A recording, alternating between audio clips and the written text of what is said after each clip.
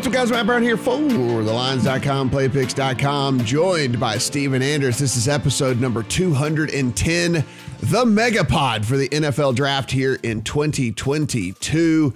If you want to follow Steven on the Twitter at StevenAnders1, me, Matt Brown M2.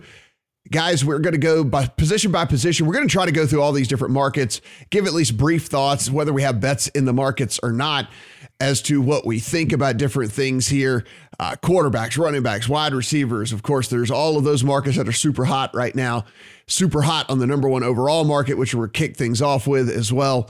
And then we'll try to go in with some additional thoughts on some of these other kind of more exotic markets, but I still think there's some money to be made on some of these as well. Of course, we have tons of written coverage over at thelines.com. If you're watching this on YouTube or just listening to us in the audio version, be sure and head over there, get in the Discord as well. There's a little button in the upper right-hand corner of the homepage that allows you to get into live discussion with us about all of this stuff as it is. And again, this stuff is a changing, Steven, because as we sit here on Monday morning, you and I decided a week ago that we were going to do the Megapod on Monday morning, probably not thinking that the odds were going to absolutely flip on the number one overall pick in the draft. And that'll be where we'll start here. It is no longer Aiden Hutchinson. No, sir. And yeah, glad we had some good time and glad we didn't do this one into last week and talked about the odds then, because we've seen a complete flip here in the market. Aiden Hutchinson in earlier NFL draft markets, where obviously the limits are a little bit lower. Closer we get to the draft, limits expand a little bit. But he was as short as minus 300, 75% implied probability. Well, now you look across the market and Travon Walker is anywhere from minus 150, minus 160 in that range to be the number one pick. So I was curious as we get closer here, is this based on actual dollars coming in, or now that we're, days away from the draft, is this based on information that the books have with especially the draft being in Vegas? I'm glad you bring that up. And that is something that we should just disclaimer here at the top. Now, the lines moves in the draft don't necessarily mean as much all the time. I just want to point that out to people because, listen, if we're handicapping an NFL game and then all of a sudden the line moves 4 points, we are wondering what the hell's going on, right? I mean, this is definitely based off of something. This is definitely based off of some very tangible, usable stuff. A lot of times the odds will move in the draft just based off smoke, off stuff that gets rumored, off of a very high profile guy mock drafting a certain way, et cetera, et cetera, et cetera. I do just want to say that we want to point out the line movement here. That does not necessarily mean that Travon Walker is going number one overall.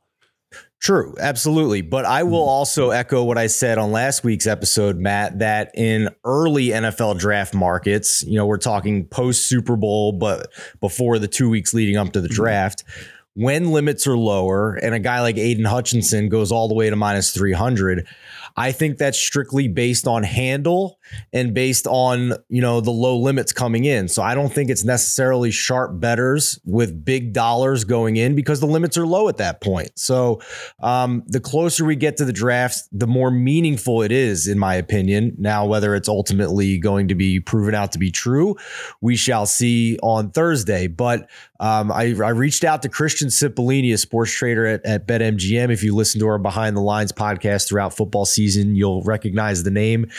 I asked him, is the Travon Walker move based on handle and big bets coming in, or is it based on information that they have gathered? And he said, quote, "The draft is a nightmare from a bookmaking position, especially this year with the draft in Vegas, putting all the experts and scouts in one location where any random Joe could overhear a conversation or even be tipped off by somebody. This move, Travon Walker, is based off of both action and perceived information that comes in from known bettors," end quote. So it's a bit of a combination of everything, but I think those last two words, known bettors, carry some weight here as well, Matt. Two different tweets coming through this morning by respected guys that again, affect this as well, and just something that this is just more for informational purposes for you out there. This didn't trigger any bets for me because this was stuff that Steven and I had just had in the account from a long time ago. But Matt Miller at NFL Draft Scout over at ESPN, a guy that I respect, a guy that seems to be pretty plugged in, says it's draft week, which also means it's lying week, which this is another thing to disclaimer here this week, guys. Some of this stuff you hear is teams trying to position for their own benefit. It is, oh, we're not interested in trading this, this pick, or we're open to trading this pick, or, oh, we're certainly interested in this guy, and et cetera, because look, it creates buzz about either that person, or it puts some shine off of the various picks and all of that. So everyone's doing everything to work in their own favor here. That being said, Matt Miller said, but there is a lot of chatter this morning. And again, this tweet was from 45 minutes ago here on a Monday morning about the Jaguars and Ike Ekwonu. Could be that they like him a lot and still might not draft him, but the buzz is definitely out there that he is in play at number 1 overall. Now, this was the very first bet I made, and I made this before free agency season even starts, which, by the way, I will never make any more draft bets before free agency. That will never happen ever again.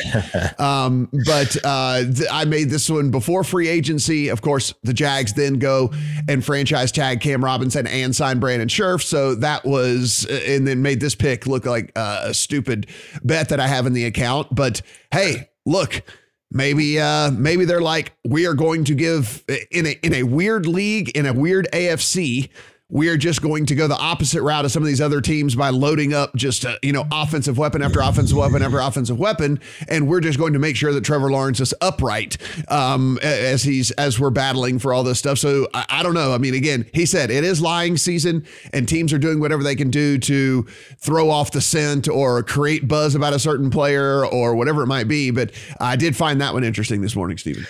Well, here's why I don't think this particular one is a lie. Because first of all, they have the number 1 pick, so they don't have to worry about anybody jumping them. And I don't think that there is a realistic trade market for anybody to come up and get an Ike Ekwonu or a Trayvon Walker. I don't think the difference between any of these guys overall or within their positions is stark enough for a team to go and trade extra capital to go get somebody, especially the quarterbacks this year. If it would be anything, it'd be a quarterback. We're not going to see that either. So in this Ekwonu business goes back to something we talked about last week. And it's the fact that you have the GM Trent Baalke, who most consider to be, not the sharpest tool in the shed, and a new head coach, Doug Peterson, who I believe Matt Lombardo reported and quoted an anonymous coach in the AFC that described it as the worst kept secret in the AFC that Doug Peterson wants to use the number 1 pick on an offensive player, which would lead you to believe it'd be a tackle. And Ekwonu is the traits guy, the athletic guy that would, at least if they go that route, fit into the Trent Baalke narrative of liking athletic traits guys and more so than the polished, high floor, low ceiling Evan Neal.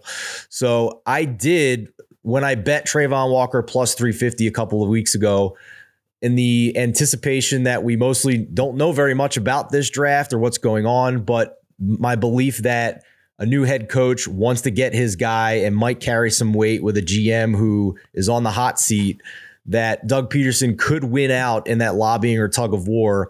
And I did add a little bit of Ike Ekwonu at plus 1,200. And right now he's around plus 750 as we record this right now. So I don't know who's going to win out. I don't think anybody knows, but I think it is real that we have a GM head coach debate and struggle going back and forth here about how to use this number 1 pick. I can say this. If you have a fat ticket on Trayvon Walker, I don't, but if you do have a fat ticket on Trayvon Walker out there, I think taking at least a small piece of Ekwonu at 750, just so that you don't hate yourself if that pick gets announced. I wouldn't hate that at all. You're still getting 7.5 to 1 on your money. And this franchise could just be they could just be in the Trevor Lawrence business for the long haul. They're like, listen, we are going to protect this guy at all given costs. And we'll worry about additional stuff next year. We'll worry about pass rushers. We'll worry about, additional wide receivers, whatever it might be. So that certainly could be the thinking there. The other tweet that came through was a scheduled tweet by Adam Schefter. I know it was scheduled because it went live directly at 7 Eastern. So he set this thing but again, Within the past week, as the draft has drawn closer, multiple teams in the top half of the draft have inquired with others about trying to trade back in the first round. So far, the interest is moving back in Thursday's draft and greatly exceeds the interest in moving up. So another thing to keep in mind here as we are trying to start to handicap, and again, if you live rest of country, I can't do it here in Vegas, but you guys can. You can live trade this draft. I mean, there will be live odds getting updated throughout the course of this draft and stuff, and just keep that in mind, especially a team like the Giants who have 2 early picks. Maybe they decide they would rather have a wad of picks as opposed to 2 early picks. And maybe they decide that they want to trade out or something or whatever it might be. So again, just these are all rumors, but Schefter's putting this out because it's coming from at least some sort of place of real, right? And then the Jets also with the 2 early picks. Maybe they decide they'd rather just get a collection of picks for one of those other ones and start to get rid of one. Matt, I think they're going to have a hard time finding buyers to do it. That's my thing, because typically when this happens, like Justin Fields last year, it's for a quarterback, right? That's when a lot of teams will move up, or every once in a while you'll see a team move up in the back half to get into the end of the first round to get a guy they like so they can have the 5th-year option on them. But I don't think we're going to see much of it. I think there's a lot of teams that want to move down and not many teams that want to move up. And I think that's why the Eagles and Howie Roseman were sharp to do it when they did, to let the Saints move up and get extra draft capital for it, including a first-round pick next year in a draft that's considered to be stronger. So I don't anticipate a ton of major moves of teams moving way up to go get somebody, because it seems like the consensus is that there isn't. I think Daniel Jeremiah said there's maybe, 20 guys in this draft that have a true first round grade. So if that being said, why would you move up to the back half of the first round when the talent between number 25 and number 45 isn't all that stark? Isn't that different? Well, I mean, I actually think these teams with these multiple picks later would be the more likely suitor. Or we do also have to keep remembering, if there's 8 teams with multiple first round picks, that means there's a whole lot of teams that don't have a first round pick at all and still might and could find themselves getting a little bit trigger happy, a little bit like, man, we could get up there and get that guy. And, look. You know what I think, Matt? The one angle here that we haven't discussed here that would make sense, and it's not necessarily a team moving up in the draft, but maybe a team with multiple picks trading for a known commodity, like these receivers that want to get paid, that don't want to be there, like a Deebo Samuel. That's the angle that I do buy. So maybe the Jets or maybe the Packers or maybe these teams with multiple first round picks going out and getting a bona fide star, a known quantity, and then a team that we didn't anticipate having that pick, getting that pick through that route. Yeah, it's interesting. I mean, listen, we don't really know what New Orleans is thinking. I mean, they've got 16 and 19. Do they have their heart set on one of these quarterbacks and have just kept it very close to the vest? Would they pair those 2 picks up to move up to 10 or to, whatever, take the Jets' second pick at 10 or go after the Giants' second pick at 7 after one of these quarterbacks or something, because we know the Saints need a quarterback. So there's just a lot of interesting ways that this could break down. Yeah. So just keep that in mind. But again, number 1 overall pick has shifted drastically in the favor of Trayvon Walker. Another thing you could do right now as a slight hedge is if you do have a Trayvon Walker ticket, you are getting plus money on Aiden Hutchinson now. We just mentioned the plus money on Ike Ekwonu. If you just want to have 3 different plus money tickets in your account for that number 1 pick, it seems very, very, very, very unlikely that it would be anybody other than those 3 guys. So, Steven, you could be sitting there and, one would win you more money than the other, but you could have 3 plus money tickets in your account, and that's always fun. Yeah, one more bet that I have made, it's kind of like a, related bets together, but with the Trayvon Walker move, this has always been my belief that I never really believed Aiden Hutchinson was the true rightful favorite to be the number 1 pick. Well, pair that now with the Trayvon Walker news with what we heard last week, that Thibodeau is in true consideration for the Lions at number 2. And that is also related to a market move with his over-under moving from a juiced under on 5.5 to a juiced under at 4.5. So it's basically a lock at this point that Thibodeau is going to be a top 5 pick, maybe even a top 3 pick. And if the Matt Miller reports on Thibodeau to Detroit are true, well, now we have Aiden Hutchinson tumbling down a little bit, unsure where his landing spot's going to be. Now, Hutchinson, again, I think this is another head coach, GM tug of war. Who's going to win out and get their guy? If the reports are true that that the GM and the scouting department, and let's not forget, these scouting departments for the NFL teams are an army of people that spend the entire year grading and looking at these guys. It is a huge process. So it is sometimes a big coup for a coach to get their guy over the GM and his army of scouts. So that's what you have to understand if that happens. But if the head coach for Detroit gets his way, then he's not going to take Thibodeau and he'll go with Hutchinson. So he could still be the pick. But I always lean towards the GM and the scout side because this is their Christmas. This is what they spend 364 days a year studying and spending so much money and resources into. So if that's the case and Thibodeau is Detroit's guy at 2, now we're looking at some juicy numbers on Hutchinson to fall anywhere between 3 and 5, I would think. At DraftKings, Aiden Hutchinson plus 700 to be the number 3 pick, plus 2,500 to be the number 4 pick, 100 to 1 to be the number 5 pick. You could sprinkle some lunch money on each of those slots because I don't think Hutchinson would fall outside the top 5. And if he doesn't go 1 or 2, then you're getting some really juicy numbers there for 3, 4, or 5. Yeah, I mean, the thing is, I think at this point is if you're the Houston Texans and Aiden Hutchinson is there at 3, I know that throws your draft plans all off because you're expecting that he's not going to be there. But as a franchise, I do find it pretty hard for them to pass up on him at 3. They need everything. And if they're not going to trade out of that pick, then you might as well take the best player available, at that point. So I find it very hard that he makes it past 3. But again, like you said, you still get a juicy number on 3. And also with Kayvon Thibodeau, that then has him sitting there at 4 for the Jets. And again, if you're the Jets, I just find it very hard for you to be able to pass up on a guy like him. If you're sitting there again, you're in the AFC.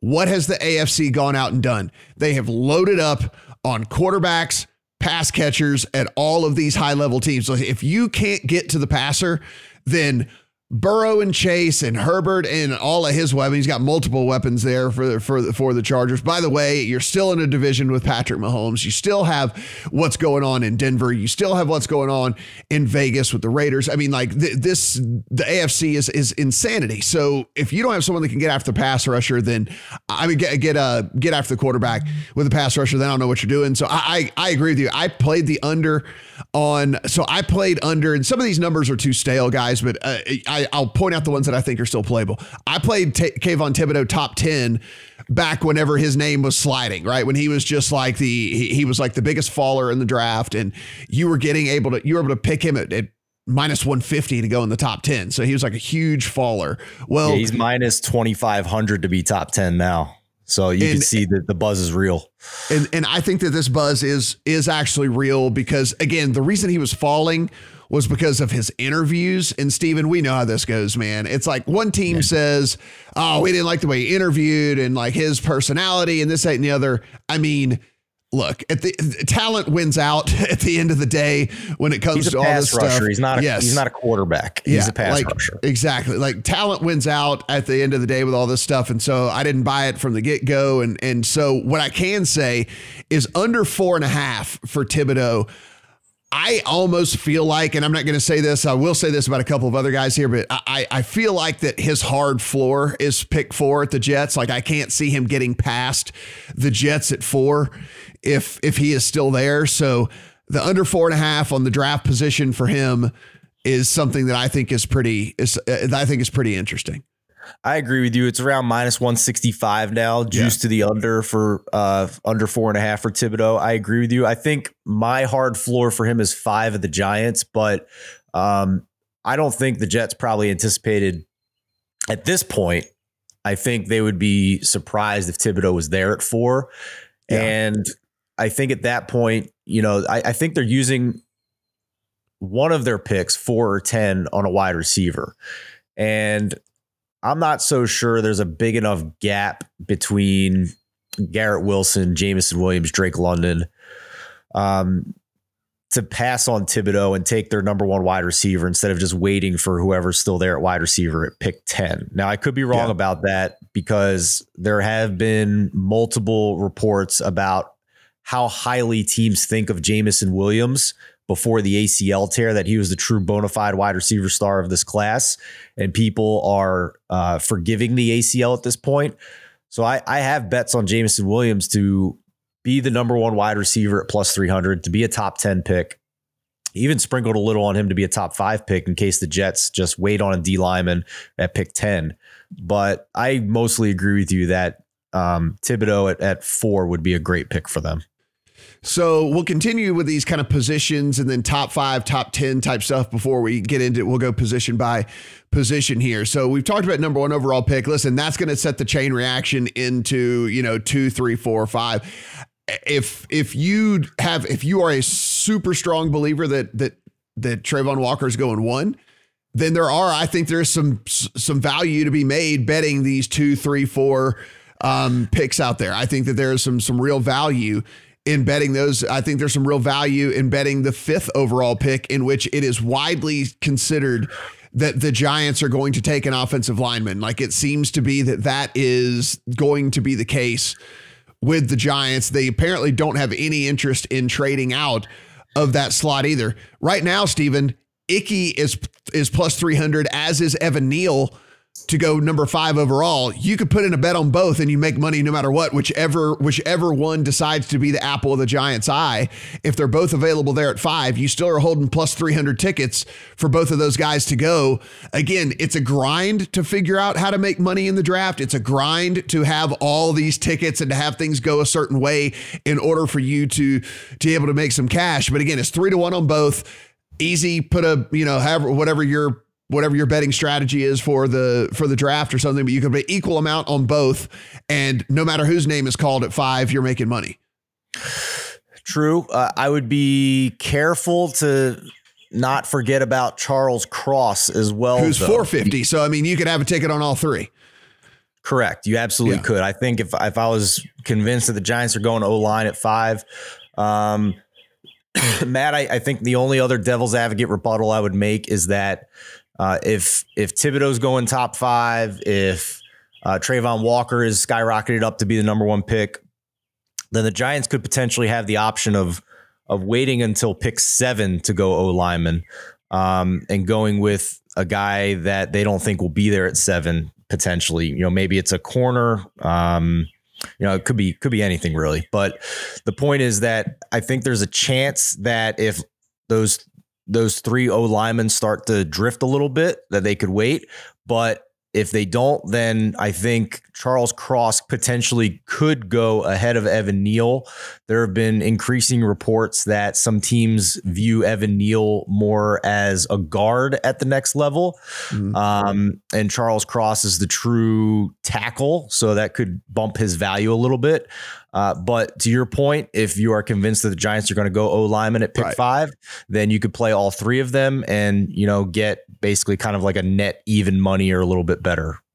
Yeah, no, yeah, you could certainly figure out how to play it. I even see a 5 out there right now on him to go 5th overall. So yeah, there's again, shop around. We'll always say that, right? I mean, like especially for the draft of all of it, like the NFL draft of all events, it is a must that you shop around because the number one piece of advice. Yes. The absolute number 1 piece of advice is to be sure and shop around with all this. All right. So let's head into these top 5, top 10 markets and see if there's any value in going top 5, top 10. And one of the things I'll say about top 5, I tend to find that it's just better in the top 5 market to play the over under on a guy's on a guy's position number, because typically his position over under will be, more fair of a number, and then you'll be able to go in. Because, like, look,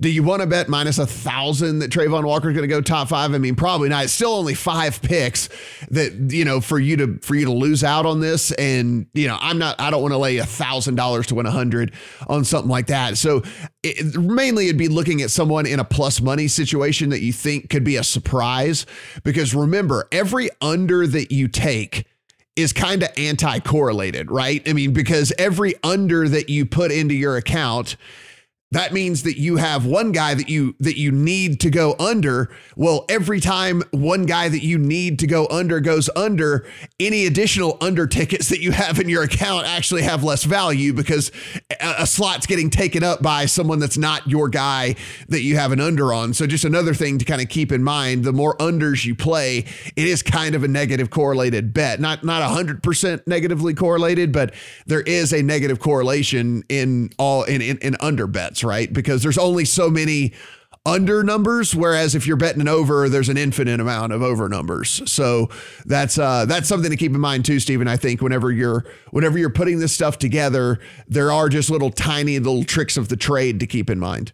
Sure. And to your point about, comparing prices, not only across sports books, but across draft markets at the same sports book. We talked about Charles Cross, and I don't think either of us really think he's realistic to be one of the first 4 picks. So if anything, he would be maybe 5th, and you can bet that exact market at what we talked about around plus 450, 500. Whereas if you bet him to be a top 5 pick, he's only plus 300. So exactly, just think about that. It gives you a couple more outs, but realistically, I don't see the Jets taking him at 4 or being a top 3 pick either. There's been no tie whatsoever to him in any team outside of the Giants. So you're right. It's you would just pick him you would slot him to go directly at 5th as opposed to taking him as a top 5 pick. So yes, there are ways that once you decide you want to make a bet, then go into all these various other markets and make sure that the way that you want to bet it, that you're getting the best bang for your buck, because there are 4 or 5 different ways right now that you can make this essentially the same bet. So you just got to figure out which way you're getting paid the most. Right. So, I mean, if we look at the top 5 market right now, Matt, there's 5 guys who are minus money, and the rest are plus 300 or longer. Yeah. So the market is telling you that these 5 guys in some order are going to be the top 5 picks. So my question to you is there a guy at longer odds, and we'll consider that plus 300 or longer, that you would bet to be a top 5 pick? Because there's only really one guy I'm interested in, and I'm curious if we have the same guy or not. Yeah, the only one to me is Derek Stingley, and it's because there is, as we mentioned, so Houston is in a very unique position that we have not really seen in a long time, because normally when a team is absolutely terrible, they're in the market for a quarterback, because you have to have a quarterback for one of these franchises. Well, look, they're playing it smart. They don't covet any of these quarterbacks. They're going to play with Davis Mills and lose a whole bunch of games again this year so that they can go after Bryce Young next year.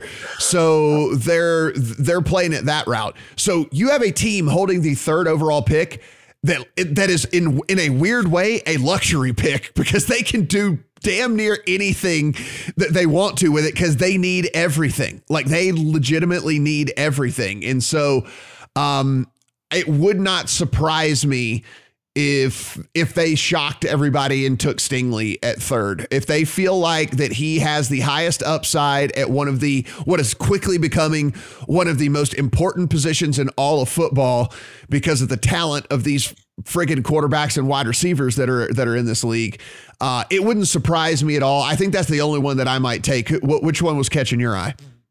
Well, to finish your point, that is the better price as opposed to just betting Stingley to be the number 1 corner, where it's only plus 250. And if I think we both agree that we think a corner is going in the top 5, we're just, we most think it's Sauce Gardner, but to your point, Stingley obviously has had some upside as well.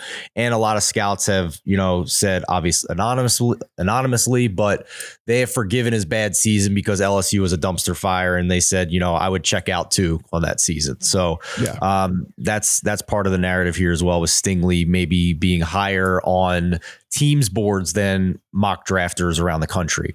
The only one that I have dabbled on is Jameson Williams at wide receiver. And it is under the belief, I bet it at 25-1. I think most books it's come down a little bit. And it is my belief that before he tore his ACL, he was clearing away the number 1 wide receiver in this class. And I'm not talking about by mock drafters. I'm talking about the reporting we have heard over the past month from scouts and team sources that they had him as anywhere between a Pro Bowler and an All-Pro talent among this wide receiver class. And the ACL injury bumped him down a little bit temporarily. Well, now the ACL is not the injury concern it was 10 years ago. And you have a team like the New York Jets who are sitting there with picks 4 and 10, who have been pegged as somebody still in the market to get another receiver. They tried to package a bunch of picks to get Tyreek Hill. They were in on a bunch of other receivers on the free agent market as well. And they struck out on all of those guys. So if the Jets are looking long-term and they have Jameson Williams with a significant gap between him and the next best receiver in this class, and they have smaller gaps between the defensive linemen or the cornerbacks, etc., then I could see them using the 4th pick on Jameson Williams and waiting on those other positions for pick 10. And this also goes back to a great point that we heard Daniel Jeremiah and Bucky Brooks make with the way contracts are now with wide receivers. And the fact that some of these guys in their second contracts are getting paid anywhere between $20 and $25 million per year. Well, like the quarterback position, that makes it worth taking a shot, even as high as a top 5 pick, on a wide receiver you think could be a star. Because the most recent example is Jamar Chase, who is an absolute steal from salary situation for the rest of his rookie contract after he just put up 1,400 yards his rookie season. So I can see the Jets rolling the dice on Jameson Williams in the top 5 as well. And the other thing is, again, like we keep talking about, like the Jets aren't in it to win it this year as it is anyway. So it doesn't matter if you don't get Jameson Williams until late October or November if you're the Jets, because you're not going anywhere this year anyway. You are picking for 3 years from now if you're the Jets, where you can just stockpile some players and hopefully actually make a run at all of this. And so, you got to, I don't find that outlandish at all, man. It's a sprinkle, right? Yeah. It's a long shot and it's a sprinkle. We're not putting like 2 or 3 units on this, putting a little lunch money and seeing if we can make a few $100 off of it. So as we've been on air, Pro Football Network reports that Trent Baalke wants Trayvon Walker, but Shad Khan wants Aiden Hutchinson. So get your popcorn ready. Let's see. Let's see who wins. Is it going to be the GM or the owner? We'll see. That sounds interesting, but if that is true, in my experience, the owners don't lose many of these battles, sir. They sign the check. They're like, hey, that's cool and all, and I respect your opinion. It's my money. Like, right. So are you telling me that the Jacksonville Jaguars, a year after Urban Meyer, now have an infight between the owner, the GM, and the head coach, who each want a different player with the number 1 pick? Like, this is what we're doing. Yeah, fun stuff. Fun stuff here. Okay, let's go to this top 10 market here.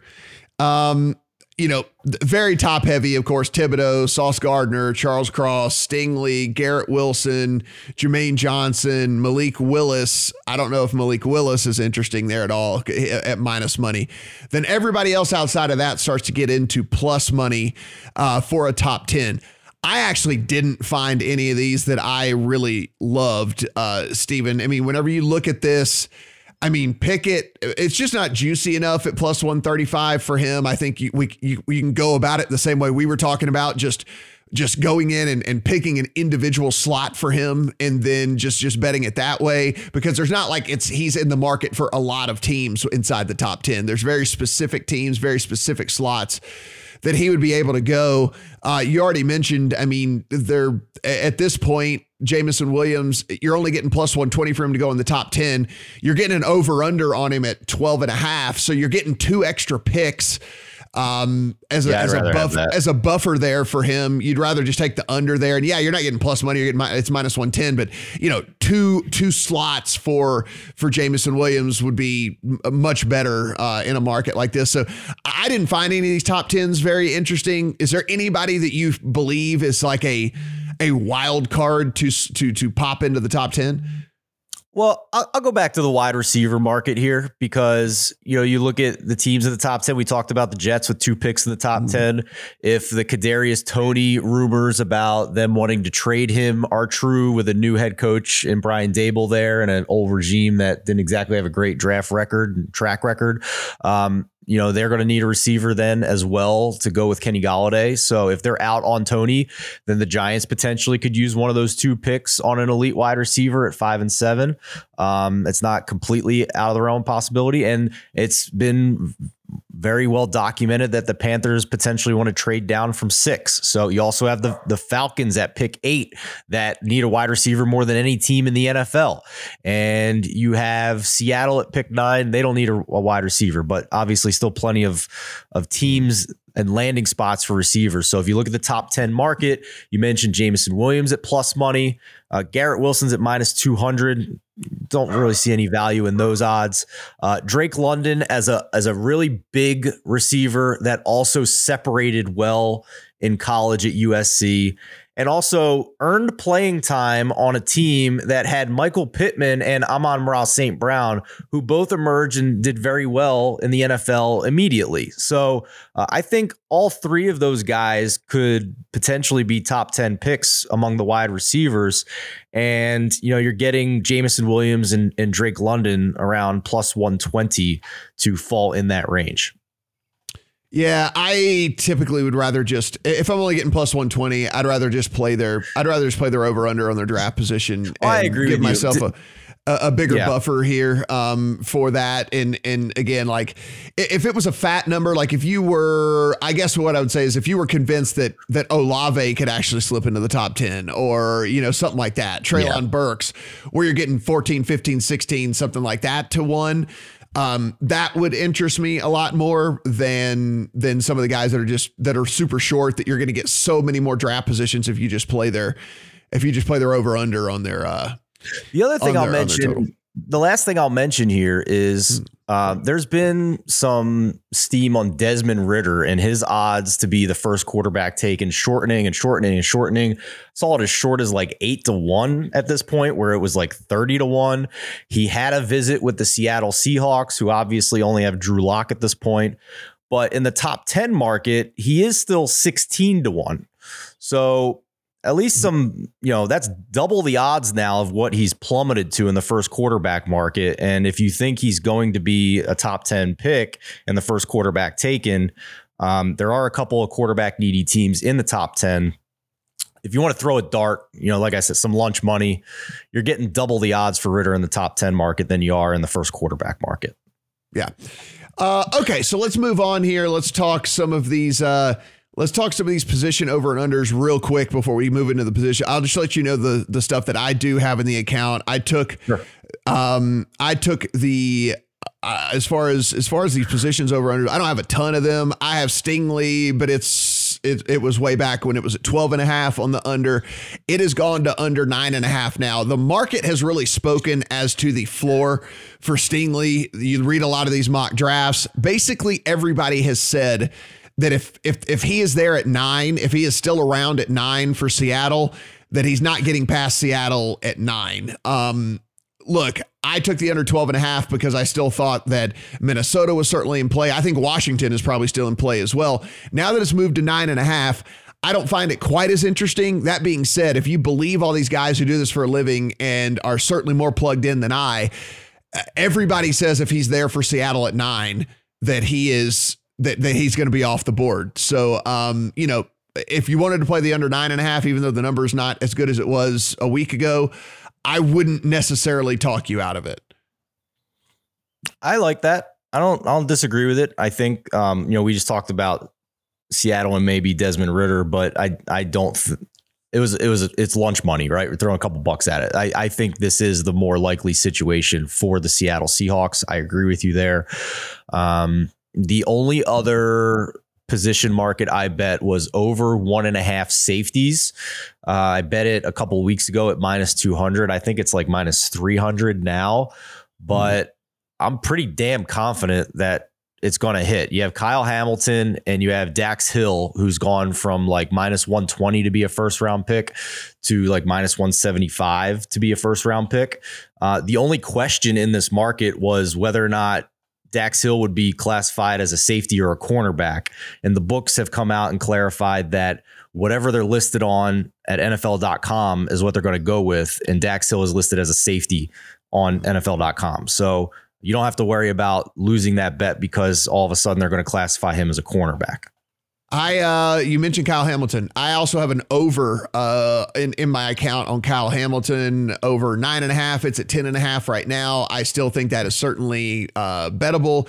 Nobody has free fallen more than Kyle Hamilton. A guy who was rumored to go as high as 3 in this draft is now looking like he might be more of a mid-teens pick. After you run a 4.7 as a safety, Steven, it doesn't really matter what you can show people on tape because every one of these wide receivers runs a 4.3 or 4.4. We have tight ends running 4.5s now, and if you're a safety running 4.7, they are just they're not super high on that, and they are so he's kind of been in a free fall here. Most mocks out there at this point have him going in the teens as opposed to inside the top 10. So you can still get a piece of him over 10.5 if you want to go that route. You do got a little bit of juice, but again, pretty much everybody out there, the latest round of mocks from the guys that I respect, 15th, 13th, 12th, 11th, 18th, 20th, 13th, 11th, 15th, 13th. So like not a single one has him going inside the top 10. So, again, I think that pick is still bettable. And, listen, I am willing to make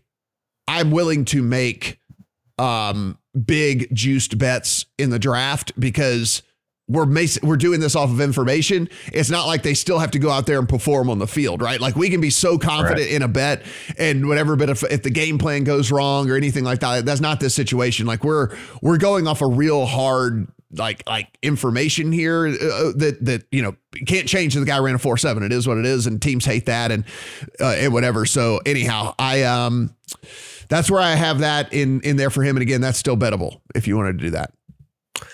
Any others here that you want to hit on, Matt? I have some team specific bets that I've made, what position they will draft, and also some just exact landing spot type stuff. So any others here you want to mention? The only thing I did is top 32, which basically means you're just betting on the guy to be a first rounder.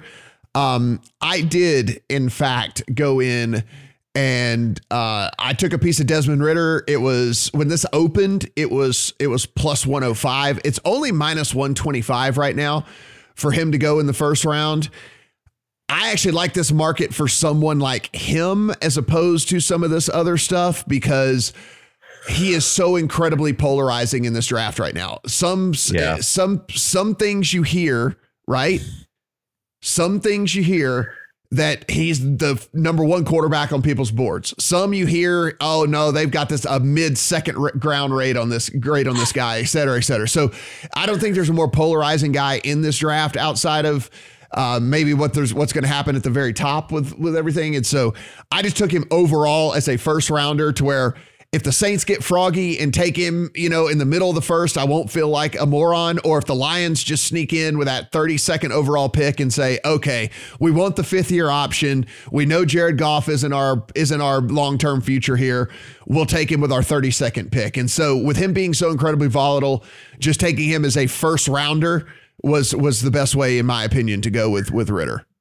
I agree with you there. And if what we've heard is true, that most teams don't have 30 players with a first round pick in this draft, I've even heard as short as, only 20 players with a first round grade in this draft, then who gives a damn if you draft Desmond Ridder in the late second round or the back end of the first round? Because the financial side of it and that 5th year option and the cost comparison between a quarterback on his rookie deal versus a second contract now is so stark that it absolutely makes it worth getting that guy in the first round than in the second round, where you don't have the 5th year option. And if he is who you hope he will be, you're paying him $40 million a year a lot faster. And let's just be for real.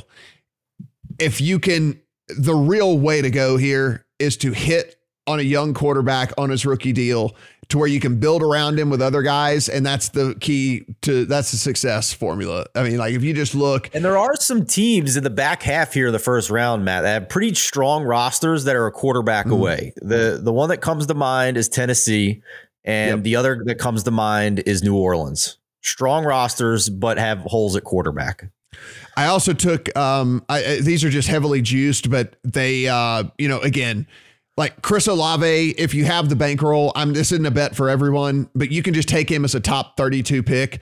It's juiced to -900, but like Chris Olave is going to go in the top like 15, 16 picks in the draft, right? Yeah, like he's like Chris Olave is going like his floor is like pick 20. So yes, it's basically like a short-term loan to the sports book to which they pay you back a high interest rate, so it's, again, the bet's not for everyone, but if you have a bigger bankroll, you can go into these like top 32 markets. And yeah, there are some that are juiced pretty heavily, but like they're going in the first round for sure. Like it's happening 100%. So you can do more that. Interest than your savings account will give you. I'll say that. Exactly. Yeah. I mean, you're basically loaning them $900 for the next 3 days, and then they're going to give you $100 back. I mean, it's great. Like, so just, again, it's not the best, not for everybody, just hope he doesn't show up on Twitter in a bong mask. That's all. That's the only thing you have to really worry about. I know, getting out of his car, he like shreds his Achilles or something like that. It's about the only thing that we could do with all that. Another player market that you can bet here, Steven, first overall offensive player. This has gotten juicy, I guess, now, because Ike Ekwonu apparently is still in the mix to go number 1 overall, if you believe, the reports that are coming out right now. So he's bet at -140. Evan Neal, I don't see a realistic way he goes number 1 overall unless this falls. I think he's the one most likely to drop a little bit here for that the tackle upside concerns that I mentioned. A lot of teams thinking he might be a guard. Yeah, I mean it's the he could, but that would mean it would fall all the way to number 5 with the Giants and whatever. No, it's like I don't think that this is a truly bettable market here for me. As first overall player, because again, it's just for me, I can't see it's going to be Ekwonu or Neal more times than not. Maybe it's Charles Cross, but we already pointed out other ways that you could bet Charles Cross if you wanted to go that direction. And then Malik Willis at plus 600. The only way he's going is if he goes 2 overall to the Lions, and you would just bet him to go exactly at pick number 2 to the Lions. So for me, first overall player, for Malik, for really any of these markets, I don't like any of these numbers, to be honest. The only one I would consider dabbling is Jameson Williams, again, for the same 20, reasons we talked about before. 20 to 1, same reasons we talked about before. Let's quickly hit the positions real quick, and then we'll get to your team specific stuff, and I'll run through my full betting card, and we'll get out of here. Quarterback props. I do have over 2.5 quarterbacks. You can still bet that. It is juiced a lot now. I just can't believe we're going to get out of here with nothing but Willis and Pickett. I think one of these other guys and getting that 5th year option is going to just be too much for one of these teams to pass up, whether that's Ridder or Corral or Howell or whoever it is. Like, I just think a third quarterback slips into that first round. I have the over 2.5.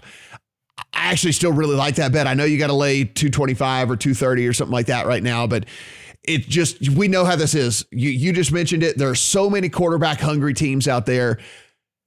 You can take a swing this year, especially these teams with multiple picks. you can take a swing this year, and if you miss, you can try again next year. I mean, we saw the Cardinals do that when they got Kyler Murray, right? I mean, like, you just have to keep taking swings at quarterbacks, and when you get lucky and finally get a good one, then you can actually build around him. So I think 3 go. I don't know what you think. I think that there's a chance Kenny Pickett could be the 3rd quarterback selected in this draft. And I think it's because there isn't huge hype or good elite grades on any one of these guys. Yeah. So if that's the case, then wouldn't you want the more mobile, the more raw, athletic Ritter or Malik Willis, just in the event that there's some untapped upside there, as opposed to Kenny Pickett, who I think, one scout described as just, boring, and, he's fine, but he's he is what he is at this point. So plus 350 on Kenny Pickett to be the 3rd quarterback selected is interesting to me. Wide receiver props. We'll do running backs real quick. I have the over on a half a running back to go in the first round. Listen, typically every single year, Steven, we hear at least, there's no way you can take a running back in the first round. No way you can take a running back in the first round, unless, like last year, where the Steelers all but told us that they were taking a running back. This year, there has been absolutely no smoke whatsoever about a running back going in the first round. There has been no running back tied to any team at all. Listen, that's not to say it won't happen. It could certainly surprise me and happen. I took the under on a half a running back going in the first round. Some team would really, really have to be stretching, I think, this year for that. The one narrative that's been out there is the Buffalo Bills, and I consider Brandon Beane, their general manager, to be one of the sharper GMs in the NFL. Right. And it would absolutely shock me if he uses a first round pick on a running back, even if Breece Hall is the only true 3-down back in this draft. They have bigger needs than running back, and I just trust Brandon Beane to not make that mistake. Right. And we're seeing too, like, having a rookie running back, is on a contract isn't, because no one wants to pay a second contract to a running back anyway. So like it's far less valuable to have a rookie running back on a contract, whatever. You can just take a guy in the 2nd or 3rd round, and we've seen a lot of those guys succeed as well. So nothing for me outside of that. Wide receiver, I do have the over 5.5 wide receivers in the first round. I think 6 go. I think we could see as high as 7. Listen, we know 5 are going for sure. Wilson, Williams, London, Olave, and Burks are all going in the first round. Those 5 are locks to go in the first round. I just need one more guy to slip in to the first round. Is it Christian Watson? Is it Jahan Dotson? Is it Sky Moore? Is it any of these other guys? Like, I just need one of those guys to slip into the first round. So I do have the over on 5.5 wide receivers. They absolutely will. In fact, you got a great number on that, because the number now at some books has moved to 6.5, where over 6.5 is -105 and under 6.5 is -125. And not really interested at that point, but it wouldn't shock me in the least if 7 wide receivers go in the first round of this draft, for the financial reasons we discussed on this podcast, and also because of all of the wide receiver needy teams in the back half. Now, I'm not interested in betting in at this point, because I do think in the range of outcomes, there is still the possibility that one of these wide receiver needy teams, instead of using one of these first round picks on a receiver, goes and gets one of these guys that are rumored to be on the trade market, a Deebo Samuel, etc. I don't think AJ Brown or Terry McLaurin are going to get traded, but obviously Deebo Samuel has made it abundantly clear that he doesn't want to spend another day playing for the San Francisco 49ers. We'll get to safeties rapidly, because I don't have anything for tight ends, offensive linemen, linebackers, or corners, because one, tight end's a luxury market at this point, because there's no first round tight end grade on any guy. There's nobody who's a surefire anything. And so it's whatever a team is in the market for. So I don't like that at all. Do they want a guy who's a pure pass catcher? Do they want a guy who's a do-it-all tight end? All the things like that. So I have nothing in the tight end market. Anything for you in tight end market?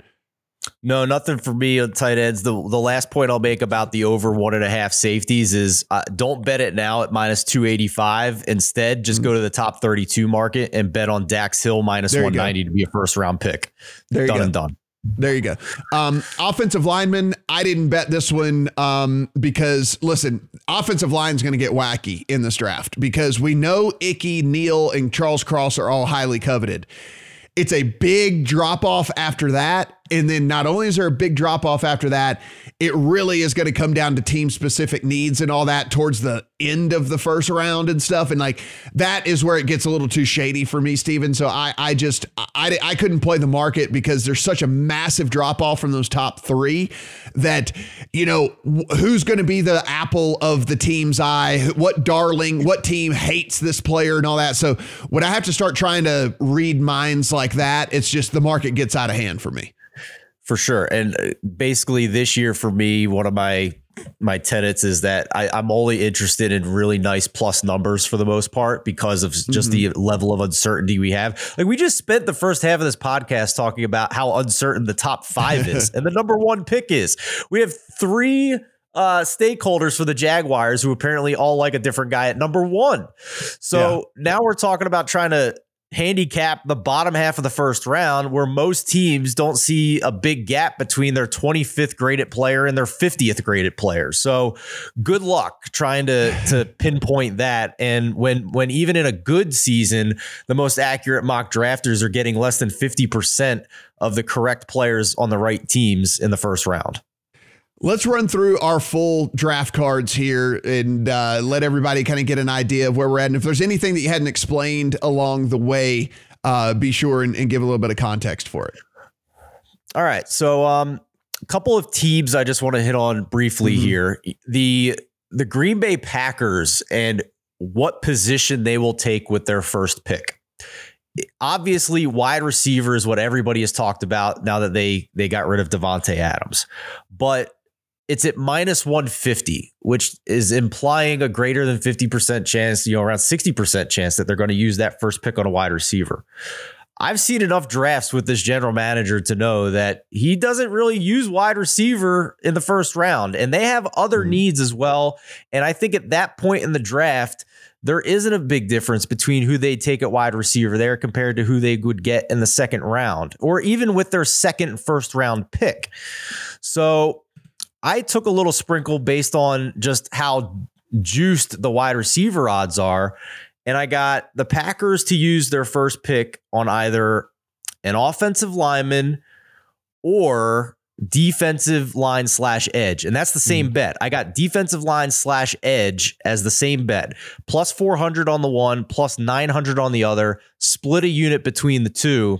And I'm getting some nice numbers there. So this is an interesting change because where price changes everything. So I hit this market the second that it went live, and I took wide receiver, but wide receiver was plus 125. Oh, yeah, right? Big difference. So I was getting plus money for them to take a wide receiver with their first pick. But now at 165, I wouldn't do that. So yes, everything is all price sensitive here for sure. For sure. And I compared those prices to, you've heard me say Daniel Jeremiah a lot. I respect him a lot based on his ability to grade players and the enormous number of team sources he has around the NFL.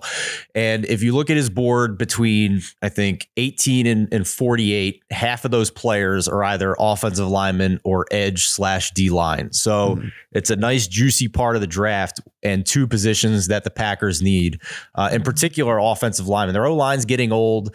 They have Jenkins coming back from an ACL. Bakhtiari only played one game last year. They need offensive line, and they have a 38-year-old quarterback. And there's enough wide receivers in this class where I could see them waiting until their second first-round pick or even later in the draft to go get it. And I would love to see all the Packers fans' heads explode if they wait outside the first round to take over receiver after they traded Davante Adams. So I'll run through my card real quick, and then you can hit up on yours, and then we'll let people go. Over 2.5 quarterbacks, already talked about that. I have Hutchinson first overall, but I did back that up with Trayvon Walker overall number 1, and then the first ticket that I ever put in was Ike Ekwonu as number 1 overall pick. So I tend to have that position pretty much covered here. I have Stingley as the first corner taken. Again, it was one of those deals where the price was just too much for me. And I do think that there's a chance that Houston could get kind of wacky with that third overall pick there. Over 5.5 wide receivers, just talked about that. Over a half a running back, talked about that. Chris Olave, top 32. Like I said, bet's not for everybody, but that guy's going in the first round. So if you want to give the book a short-term loan for them to pay you back some high interest, then you could definitely do that here. Desmond Ridder, top 32. I went through that. I still think that is bettable at minus 125 on Desmond Ridder to go in the first round. Kayvon Thibodeau, top 10. As we just mentioned, I'm okay with betting Kayvon Thibodeau under 4.5 at this point if you wanted to go that direction. Packers, first player drafted as a wide receiver. We just mentioned, I got a different price than what is listed right now, which does change the whole thought process of that because they do have the luxury of that second pick where they could go wide receiver, but I was getting plus money for them to take wide receiver there. So something to think about as well. Over on Kyle Hamilton, as well as his draft number. So I think that is a pretty solid way to go as well. A guy ran a 4.7. We don't like slow safeties in the NFL. So he's no longer a top 5 pick, and I think falls outside of the top 10 as well in that. So Steven, it is, listen, it's not as many bets as I had last year. I'll never have another last year again, ever. So, I'll take what I have in there. You know, I feel pretty good about the majority of these. I might add another couple as more markets open up over the next couple of days, but that's where I sit right now. I'm with you. I have not bet as much on this draft as I did last year. The only other bets I'll mention here, and we'll get going is, Falcons, I bet plus 150 to take a wide receiver with their first draft pick. I mean, go look at their wide receiver depth chart and just have a laugh. It is brutal. Mentioned the Packers. Hat tip to Evan Silva for this one because he's the first one I've heard talk about it. The Titans plus 550 to take a quarterback. Yeah. Another team that's pretty polished everywhere, but Ryan Tannehill has looked like shit. And next year he has a $20 million cap hit that they can get out of completely if they cut him. So I think they need to start looking to the future at quarterback, and they're right in that nice little range at pick 26 where one of these top 3 quarterbacks could fall to them. That's the only other juicy number I have here. The last one I didn't mention is Sauce Gardner, who I think is still the top corner in this draft. You know, we'll see. You know, you got like some good numbers on Derek Stingley, and I can't argue with the good numbers, but I bet him under 7.5 at minus 135. It's at 5.5 now, but I don't see him slipping by the Giants. I think he's a great fit for the Giants. The only small chance is if they think they can still get him at 7. But I think there's a chance he could go number 3. I think he could go that high. So yeah, no, that's my card.